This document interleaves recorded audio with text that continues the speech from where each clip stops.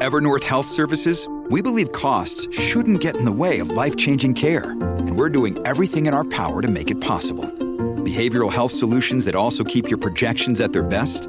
It's possible. Pharmacy benefits that benefit your bottom line? It's possible. Complex specialty care that cares about your ROI? It's possible. Because we're already doing it.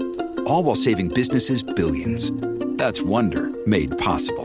Learn more at evernorth.com/wonder.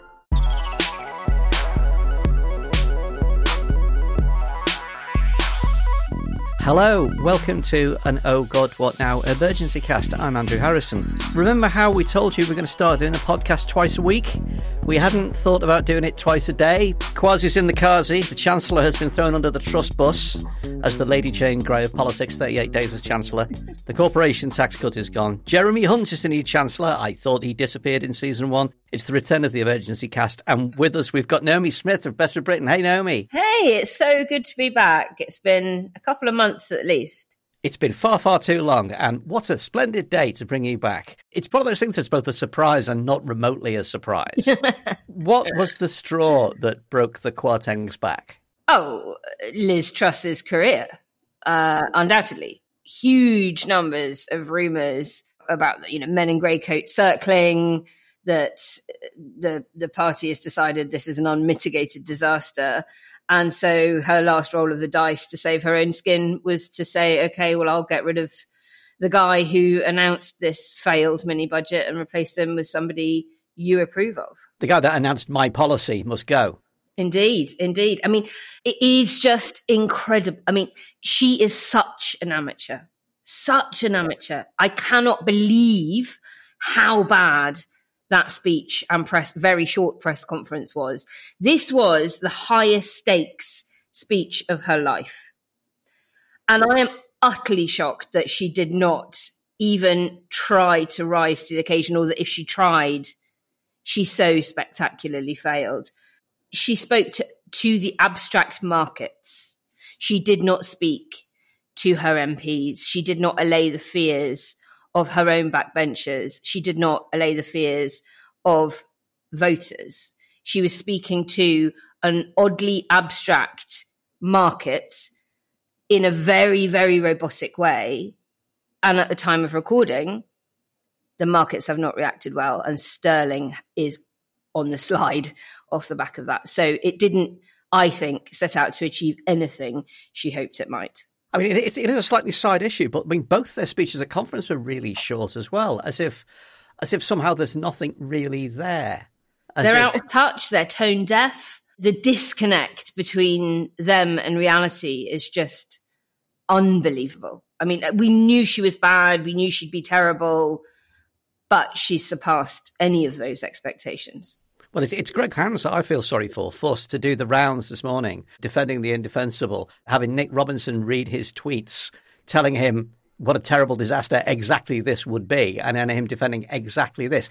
Is there a point at which even the Conservative Party goes, you know what, we've had enough of this shit? Yeah, of course. And you'll have noticed that of the, I think, 4 journalists she did take questions from, so Ben Riley-Smith at The Telegraph, Harry Cole at The Sun, Chris Mason, obviously from BBC, Rob Peston from ITV, all men, no women did she take a question from, but pretty much all of them asked the same question, which is, why aren't you going? You jointly owned this mission, the delivery of it. You've thrown him under a bus over it. Why do you still have the credibility to stay on? The same answer for every single one, though at some point she said to Chris Mason, oh, well, I've brought in Jeremy Hunt now. I know I don't have any credibility. I'm hoping he does and he saves us. And Rob Peston said that Philip Hammond, former Chancellor, had said that she's trashed the Conservative election message on economic competence, and will you now apologise to your party? And it was pretty much at that stage that she just bolted off and took no further questions, just repeating before then, we're going to deliver the mission in a different way. And of course, the substance was only that she would commit to the corporation tax uplift that had been proposed under the previous government. So a big U-turn for her, representing 18 billion a year. So no small fry, but it was baked in. It had been long since trailed that that's what the U-turn was going to be. So we're down to 25 billion of unfunded tax cuts from the 45 billion of the dim and distant past of a week ago. That's still a hell of a lot. And you're just talking about how the markets have reacted there. The markets and the pound seem to be behaving quite emolliently this morning while Kwarteng's sacking was being trailed. And you're saying that they're now reacting badly again. Yes, I don't know what's happened since I've been recording with you, but certainly immediately after her speech and up until about 3 minutes before we started to record, it looked like sterling was really quite seriously nosediving. It may, of course, have stabilised or begun to rise again since, I don't know. But there certainly wasn't an immediate bounce and cheer from her fabled markets, which she has been hoisted by her own petard over, reacting in a good way to what they'd heard. There was, of course, also a lot of talk about spending growing less rapidly than planned. So we really are hearing more real terms cuts to public spending coming through from them, and a commitment that it will be Jeremy Hunt that will deliver this ambitious midterm fiscal plan on Halloween on the 31st of October. What did you make of Kwarteng's resignation letter, which was very much, I have implemented your vision and done the things that you wanted? Yeah, no, I think you and I have had the same reaction to it, Andrew. No contrition whatsoever. Lots of rumours that he is not the kind of person that would go quietly into the night, that he will be licking his wounds. And she was pretty complimentary towards him during her speech, certainly didn't sort of go for the jugular and try and blame him and absolve herself from it. People speculating, is that because she is frightened about what he might do in order to try and bring her down with him? But then that begs the question why she was sufficiently unfearful to sack him, but then too fearful to really lay more of the blame at him than she seemed to do. I particularly enjoyed her reply to his letter, which was somehow signed by Kwasi Kwarteng. They can't even get this right. They can't, in which she said she was deeply sorry that he'd gone. She had sacked him. She's deeply sorry. My favourite line was, "You've been Chancellor in extraordinarily challenging times in the face of severe global headwinds that you caused. You both caused these headwinds. This is all your fault. Well done for setting the house on fire. You were so brave to stay in it." Oh no, I mean her shtick was, and his, we're right. We think we're right. We know you're right. We're right. But the markets just aren't able to keep pace with our brilliant fast thinking. Well, she did say that she thought he'd put the national interest first, which means, hasn't she just thereby admitted that her policy is against the national interest? Indeed. And repeatedly said, as Prime Minister, I will always act in the national interest. I know it is my responsibility and I am determined to get us through all of this. But, I mean, as you say, she's the chief architect of much of the turmoil we find ourselves in, no matter how much she professes that it is largely global factors and the Russian invasion of Ukraine causing it all. Come off it. Vast majority of the turmoil has been caused by her and her former Chancellor's plans that they were very, very wedded to. And this sort of 55 Tufton Street market fundamentalism policy approach, which on its first outing has been roundly rejected by, guess who? The markets. This idea that Jeremy Hunt can come along and sort of prosecute the same agenda. Jeremy Hunt is not going to push on IEA-onomics, is he? I mean, this guy is supposedly, from the soft Tory side of the party, fancied himself as a leader at one point. Certainly wouldn't want to go down with this particular ship. Certainly won't have ruled himself out of getting the big job at some point in the future either. We don't know which MPs or party grandees and donors have foisted his promotion onto her. But you're right, we would expect that he would not continue with the budget as originally conceived by the likes of Kwarteng and Truss, that he'll be rapidly making some changes. There have been quite a few other shifts around roles and responsibilities today. I mean, Chris Philp out of the Treasury, he was Chief Secretary to the Treasury. He's now gone to Paymaster General and the Cabinet Officers outside. So they'll be getting together a new team that is acceptable to Hunt, and they'll be having a think about how to square this circle and deliver what Truss calls is, this mission for growth over the medium term, but in a way that is going to appeal to not only the markets, but this increasingly fractious coalition of chaos that is the modern day Conservative Party.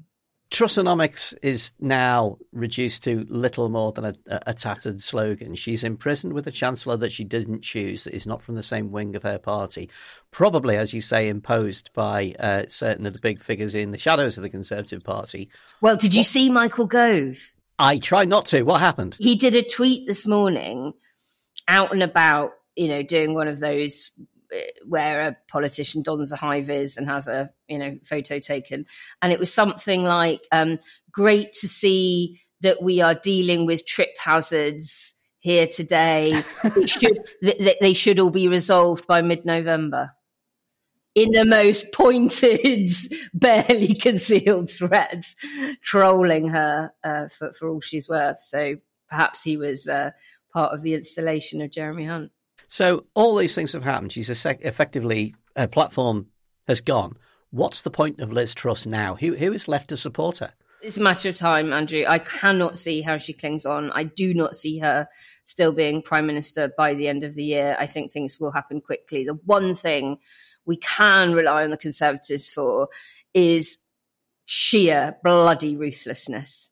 They will not stand for the status quo that the polls are showing now for the last few weeks of 25 to 30 point leads for the Labour Party. They will act. They are acting. Today was the first of it. It wasn't enough.